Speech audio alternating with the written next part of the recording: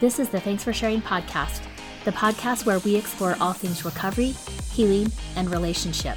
Remember to subscribe and download episodes in the iTunes Store, Google Play, or on the Podbean app. And while you're there, I'd love a review.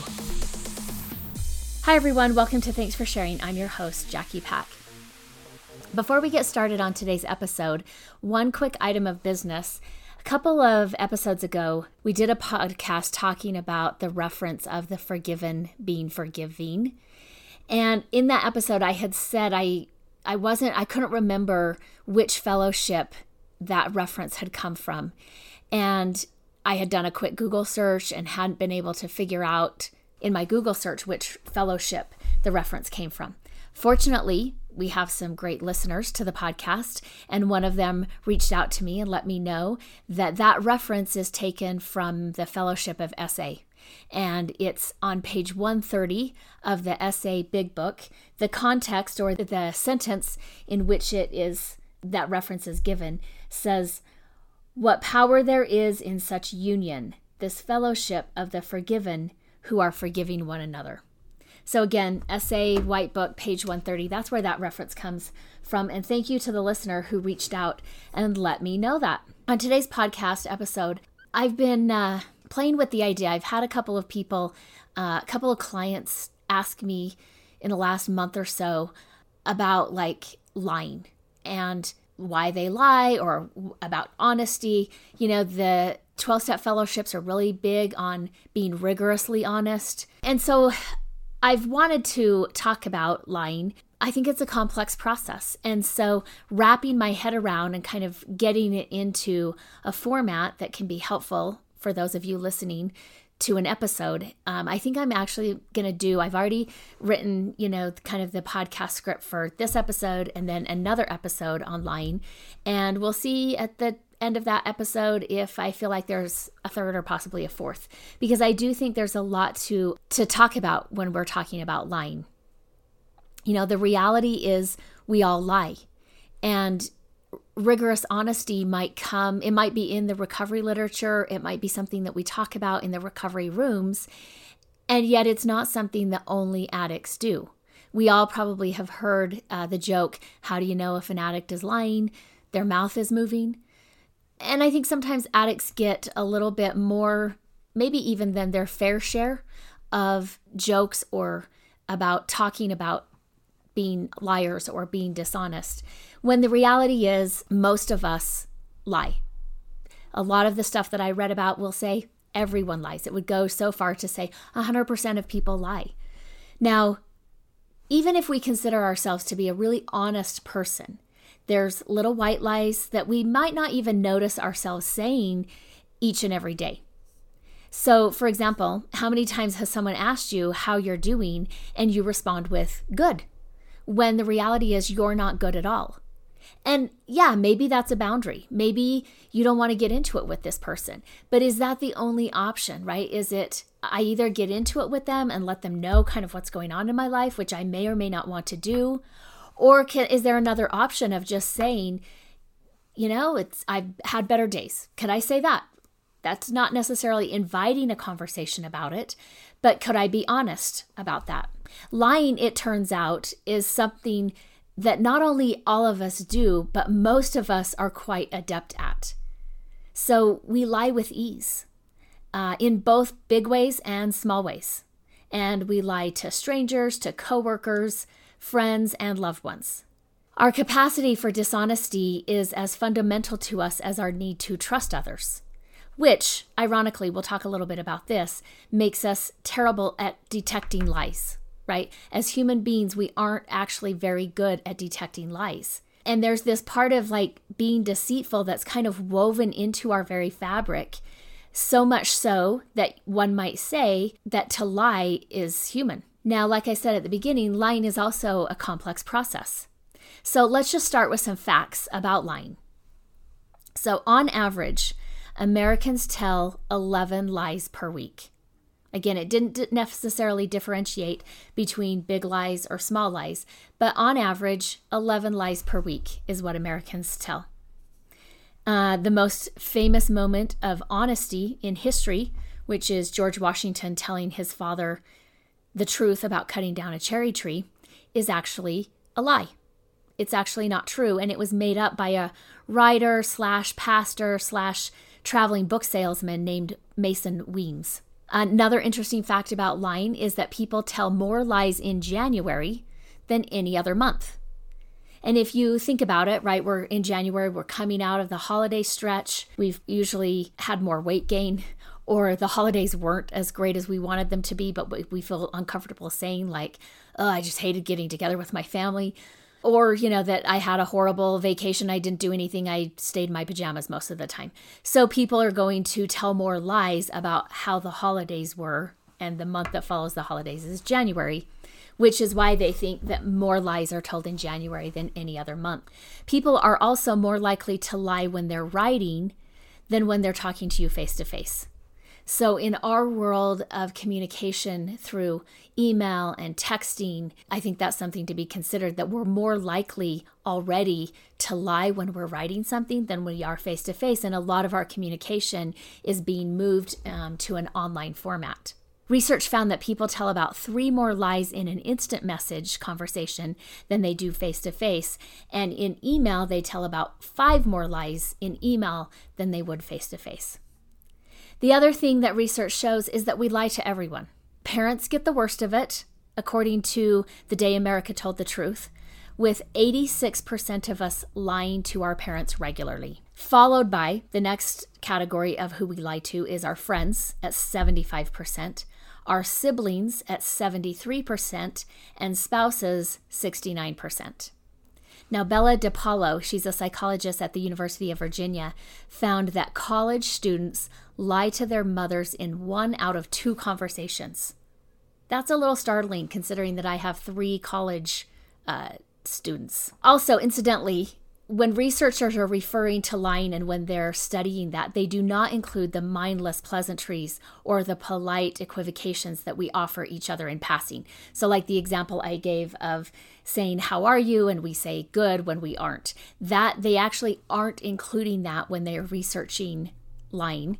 So they're looking at, what they're looking at in lying is an official lie actually misleads, deliberately conveys a false impression, or something like that, so that there's a little bit more intent behind what they would look at and classify as a official lie. So telling a friend that their awful hair color or the outfit that they're wearing is great when you don't think it is at all actually will not qualify in the research. In general, though, we lie about things that aren't important. We lie about little things that we think will make us look better or make us more likable. In a survey by a British film rental company, 30% of respondents had lied about seeing The Godfather. So something to think about, the fact that human beings can universally, again, these are some of these are specific to the United States, others are across cultures. But the fact that human beings can universally possess a talent for deceiving one another really shouldn't surprise us. Researchers speculate that lying as a behavior arose not long after the emergence of language. So the ability to manipulate others without using physical force likely conferred an advantage in the competition for resources, for mates. Kind of like this in the animal species, it's kind of akin to the evolution of deceptive strategies like camouflaging yourself. An ethicist at Harvard University, Cicely Bach, who's one of the most prominent thinkers on the subject, said it's much easier to lie in order to get somebody's money or wealth than to hit them over the head or rob a bank. So compared to other ways of gaining power, lying and deceit is actually relatively easy and doesn't require a lot of effort. I'm going to kind of crucify this name, but Bruno Verschuer, he's also a psychologist, said, a lot of us think the truth comes naturally, and lying takes effort and a sharp, flexible mind. He says that lying is part of the developmental process, just like walking and talking, and that children learn to lie between ages 2 and 5, and they lie the most when they're testing their independence. So again, another time in which kids are testing their independence is some of those later teen years, probably again having had 3 kids go through those later teen years, one kind of right in the middle of that, I will say, I think that's also a testing of independence. Sometimes we attach these moral traits to lying. And so if our children lie, it upsets us quite a bit. And, we may be concerned. I've had friends or like people that I know say to me, like, my child lied about this. And, some of them are quite concerned, like, what does this mean about their future? And the reality is, it doesn't really mean a whole lot. Like, if all kids are going to lie and that's part of their developmental process, we don't need to freak out about it. Kang Lee, a psychologist at the University of Toronto, sees the emergence of the behavior in toddlers, this behavior of lying in toddlers, as a reassuring sign that their cognitive growth is on track. Dan Ariely, a psychologist at Duke University and one of the world's foremost experts on lying, says he became fascinated with why people lie about 17 years ago, and it was a personal experience that he had that made him interested in this. So in experiments he and his colleagues ran on college campuses and elsewhere, volunteers were given a test with 20 simple math problems. Now, right there, I'd probably be out. But they asked the volunteers to solve as many of the math problems as they could in 5 minutes. And then they told them that you're going to be paid based on how many of these you get right. So they were told to drop the sheet, so their answer sheet, into a shredder before reporting the number that they solved correctly, right? So they're taking the quiz or whatever, they're taking the test. They know how many they solved and how many they got right. And then they put it in the shredder, they report the number, right? And then they, obviously it's an experiment. And so the sheets that they put in the shredder didn't actually get shredded. And as it turns out, what they found is that a lot of the volunteers lied. They would say a lot of them reported solving 6 of the math equations, when in reality it was more like 4.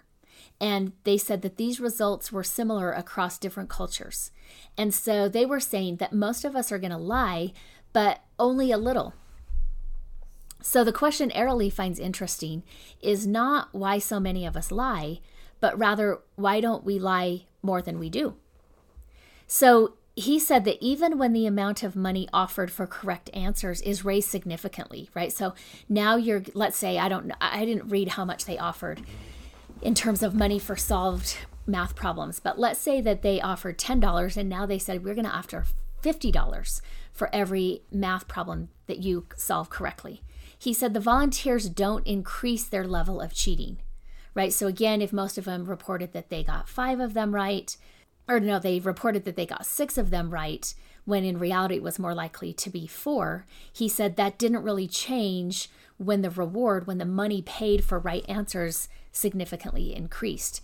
Now he says the reason is that we want to see ourselves as honest, right? So we're also lying to ourselves. And he says, to some degree, there's this internalized honesty that each of us have been taught by society, right? Whether it's our church teachers, whether it's our school teachers, whether it's our parents, most of us have been taught to value honesty and to kind of internalize that as one of our values. He says, which is why, unless one is a sociopath, most of us will place limits on how much we're willing to lie. So how far we're willing to go with the lie, how deceptive we're actually going to be, is also determined by social norms. So there's, he kind of compares it to like online dating. Most people expect that there's going to be some lies in online dating. Now, the number of lies and how deceptive the lies actually are is going to impact whether or not people are willing to overlook those and still get to know the person or not. Things like, just kind of this, I take supplies from work and I take those home with me. And that's actually dishonest, right? That's actually stealing. Those aren't things that you purchased yourself for your use. He says, but there's some of that where we will overlook some of that and we don't necessarily count those as dishonest. So also among psychiatrists, mental health professionals, there doesn't really appear to be an agreement that the relationship between mental health and lying, that there is a relationship, right? So even though, they did what the research did say, or what mental health professionals are saying, are that some people with certain psychiatric disorders seem to exhibit specific lying behaviors. For example, sociopathic individuals, which we've talked about before, are going to be those people who are diagnosed with antisocial personality disorder. They tend to tell lies that are much more manipulative, whereas somebody with a narcissistic personality disorder may tell falsehoods in order to boost their image. So the type of lie that they tell and the reason for lying may have something to do with the mental health diagnosis, but there's not necessarily like those people who lie tend to have more mental health issues, like they couldn't really establish that.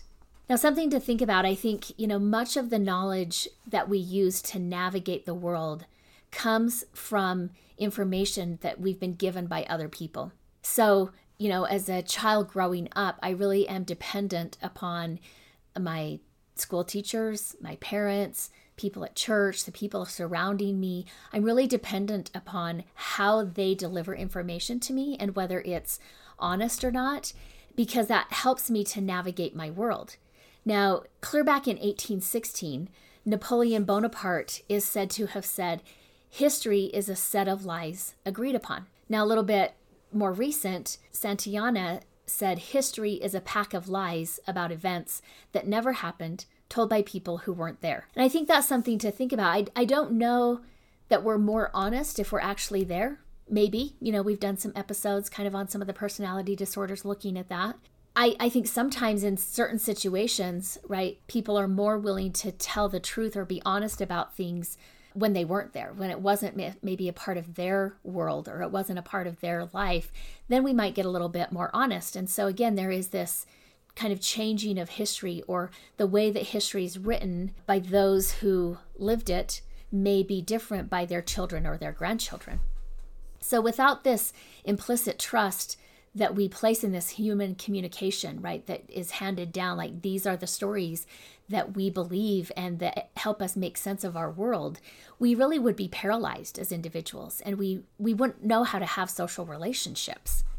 So we get so much from believing. And, again, when the brain is processing, I often will say one of the brain's, number one rules is protect the asset. And the asset is whoever's body the brain is inhabiting, right? So this brain is constantly then scanning and detecting danger.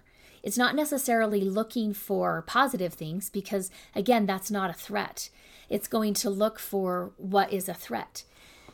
And so we don't really get a lot of harm when we occasionally get duped. And so some people will say this is part of the reason why we aren't very good at detecting deceit or detecting lies, but we are kind of dependent on this feeling of safety that comes from being able to trust the people we bring into our lives. Tim Levine, a psychologist at the University of Alabama at Birmingham, called this idea the truth default theory, right? So we kind of default to believing. We kind of default to this person is telling me the truth.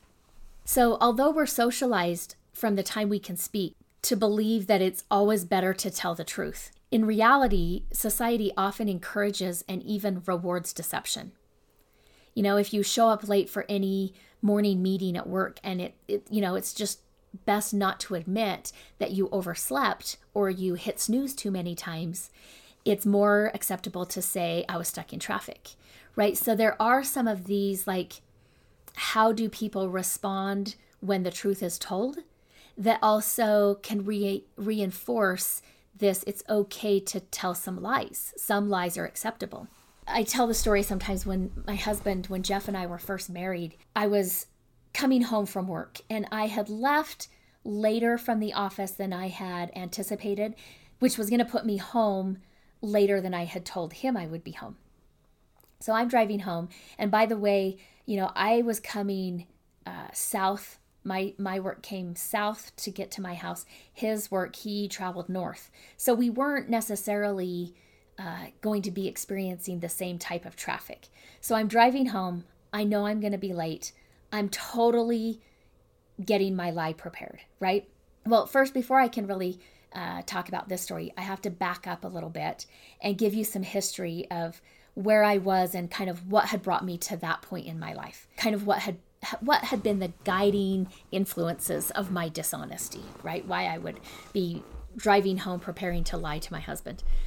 So I think one of the first things, and if you've listened to this podcast and you hear my story, or I've talked about my story, this won't be a surprise to you that my family kept a very public front, right? So the way we showed up at church, the way like our teachers experienced us as students, the way even our neighbors maybe would have viewed my family, we had a very positive public image. And all of us knew that as kids. Like, we all knew that we were to make the family look good, and that we were not to let on that anything might have been amiss. In fact, I will tell people, my dad had moved out of the house and had not been living at the home. I think it was like 9 months before people started to find out. That's a really long time, right? And to me, I mean, my dad didn't have a lot of relationships with the neighbors or with church people, right? So he wasn't necessarily going to be missed in those ways. But I don't know, like I would have thought people would notice that like his car was never there. And granted, his car wasn't there a lot because he was, so-called working. But I don't know. I maybe I was giving my neighbors more credit than they deserved, right, for noticing or noticing the lack of my dad's car in the driveway. But I think there was part of growing up having to kind of put this front out to the public, knowing what was happening behind closed doors. I think that very much, like, I just kind of grew up in some dishonesty, right? I grew up in these, don't be honest about what's actually happening. That's something you have to hide. And, in my family, or for my mom, like, she totally could have justified why we needed to keep that quiet.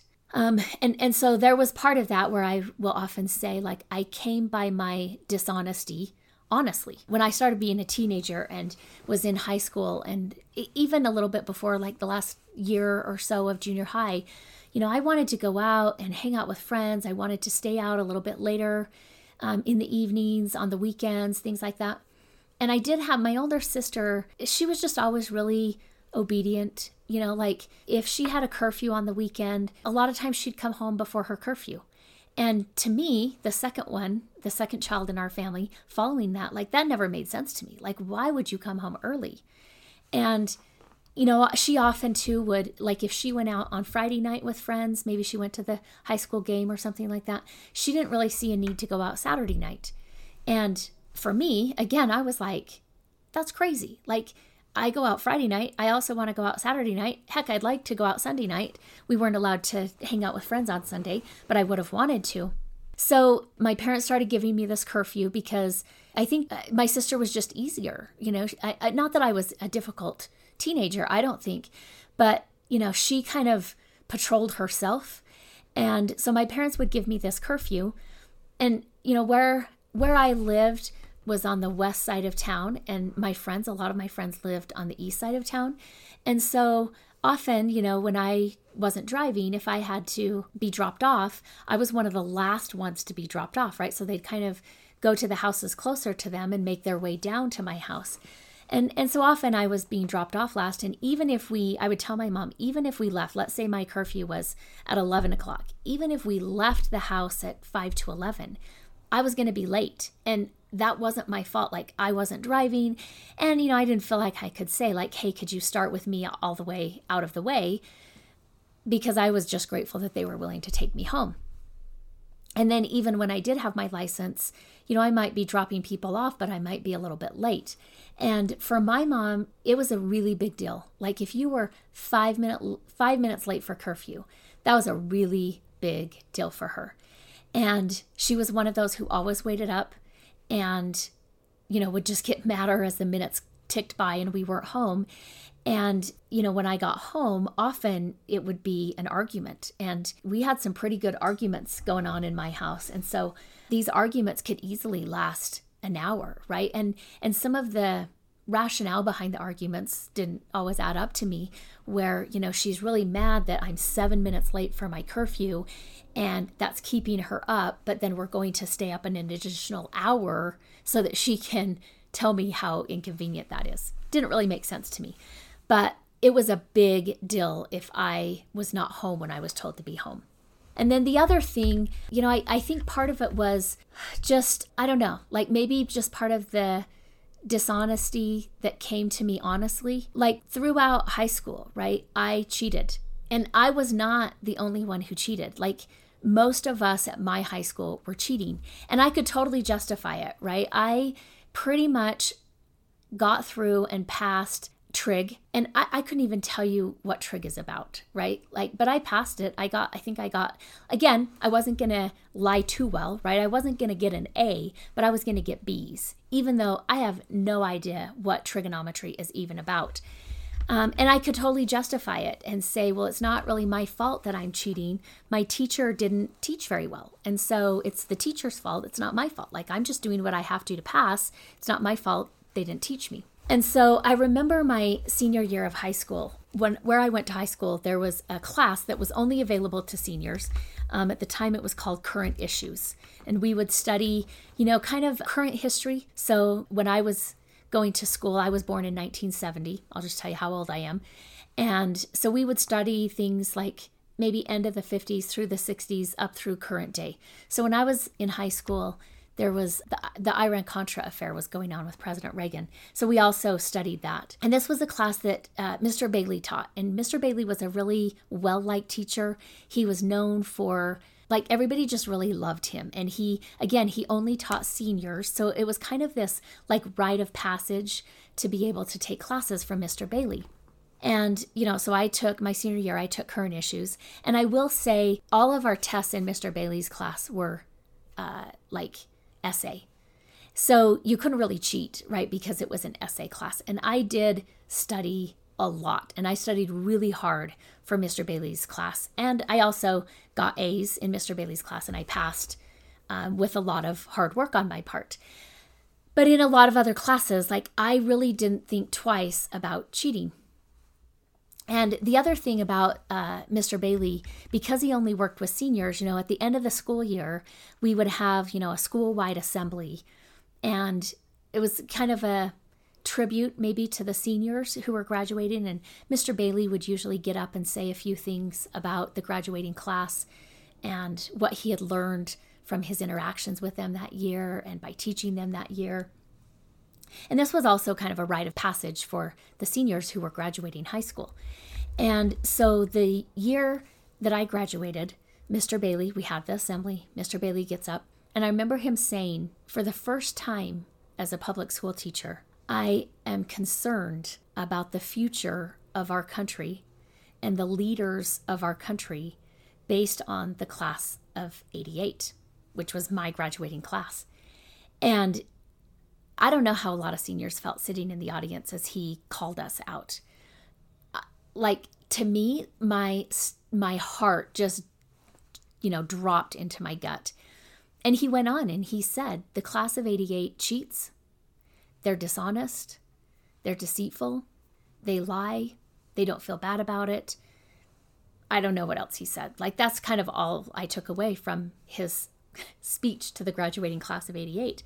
But I remember maybe for the first time kind of putting together this oh, he thinks that because we cheat and we lie here, that we might not do so well in our lives in general, right? To me, that had never occurred to me. I was just surviving. And a lot of my life was about surviving. And so I didn't really think twice about lying or doing whatever I needed to in order to survive. And when Mr. Bailey gave this speech, it was one of the first times that I think I saw the bigger picture, right? That at least he was saying, I have concerns about where we're headed based on what I see with this graduating class. And so I think it didn't happen right away, right? But I think that was probably the beginning of my ability to really value honesty. And I don't know if that needs to happen for everybody. I don't know if valuing honesty comes from being dishonest. it did for me. I also remember my senior year was the first time I told somebody. He was my next door neighbor, and he was actually a year younger than me, but we were kind of friends, and, we'd carpool to school, or we didn't really carpool. I would just take him to school and bring him home from school most days with me. And one night, the summer, I think before my senior year, we both got home from wherever we were about the same time. And we just sat out on the side of my house and talked. And we talked for a long time. And he was the first one that I ever told, like, our family secret to. And, turns out he already knew some of that. Like, he could, being a next door neighbor, he had observed some things. But that was kind of the beginning, I think, for me of starting to be more honest and looking at myself and what honesty is really about, and really valuing honesty instead of just surviving and being dishonest to survive. Okay, so back to this story. So I'm coming home from work, and I've got the story all prepared, and my husband wouldn't know, right? Back then we didn't have GPS. He wouldn't have known what the traffic was like from my direction. And so I got home, I think I was like 25 minutes late. And the reality is I was getting ready to leave work. I had packed up my bag. I was heading home, and I ran into my supervisor, and he had a couple questions that he needed to talk to me about, and we started talking. And neither of us, we weren't doing anything wrong. There was nothing for my husband to be upset about. But I couldn't quite hold on to that, right? I couldn't kind of hold on to my own truth about that. So, I was 25 minutes late leaving work from what I had planned. And I'm driving home, and I'm coming up with my lie, and I walk in the door, and I'm prepared, for my husband to hit me with, like, where have you been? Why are you late? And I walk in, and, my husband's like got some music on, and he's like starting some dinner prep. We didn't have any kids at this time. And, I was like, hey, and he's like, oh, hey, how are you? And I was like, good. How was your day? And he's talking to me like, how was your day? And we're just kind of talking, and I'm kind of like, I have this lie all prepared, and like, maybe I don't need it. Like, when is this going to happen? Right. I think I was just used to my mom's response to being late. And it turned out like he never questioned me at all. Right. And there was part of me that I was like, okay, like I am 25, maybe I could be a little bit late from work and be honest and not be in trouble. And it was kind of the beginning of me thinking like, maybe at 25, I can't get grounded. Maybe at 25, I don't have to have an hour fight if I'm 7 minutes late. Like maybe I just can be honest about that. And it really started getting me once again to kind of think about my honesty. It still took a lot of practice. I think it takes some practice to be honest. I think dishonesty and lying is a part of immature development, right? So flash forward, we've been married. Let's see, this year was 26 years that we've been married. So about 4 years ago, I think. Now I have this habit of like occasionally, if it's like bad weather in November, kind of a gloomy, colder, overcast day in October, I might listen to some Christmas music on my commute home or to work or whatever, right? I might listen to that, some Christmas music.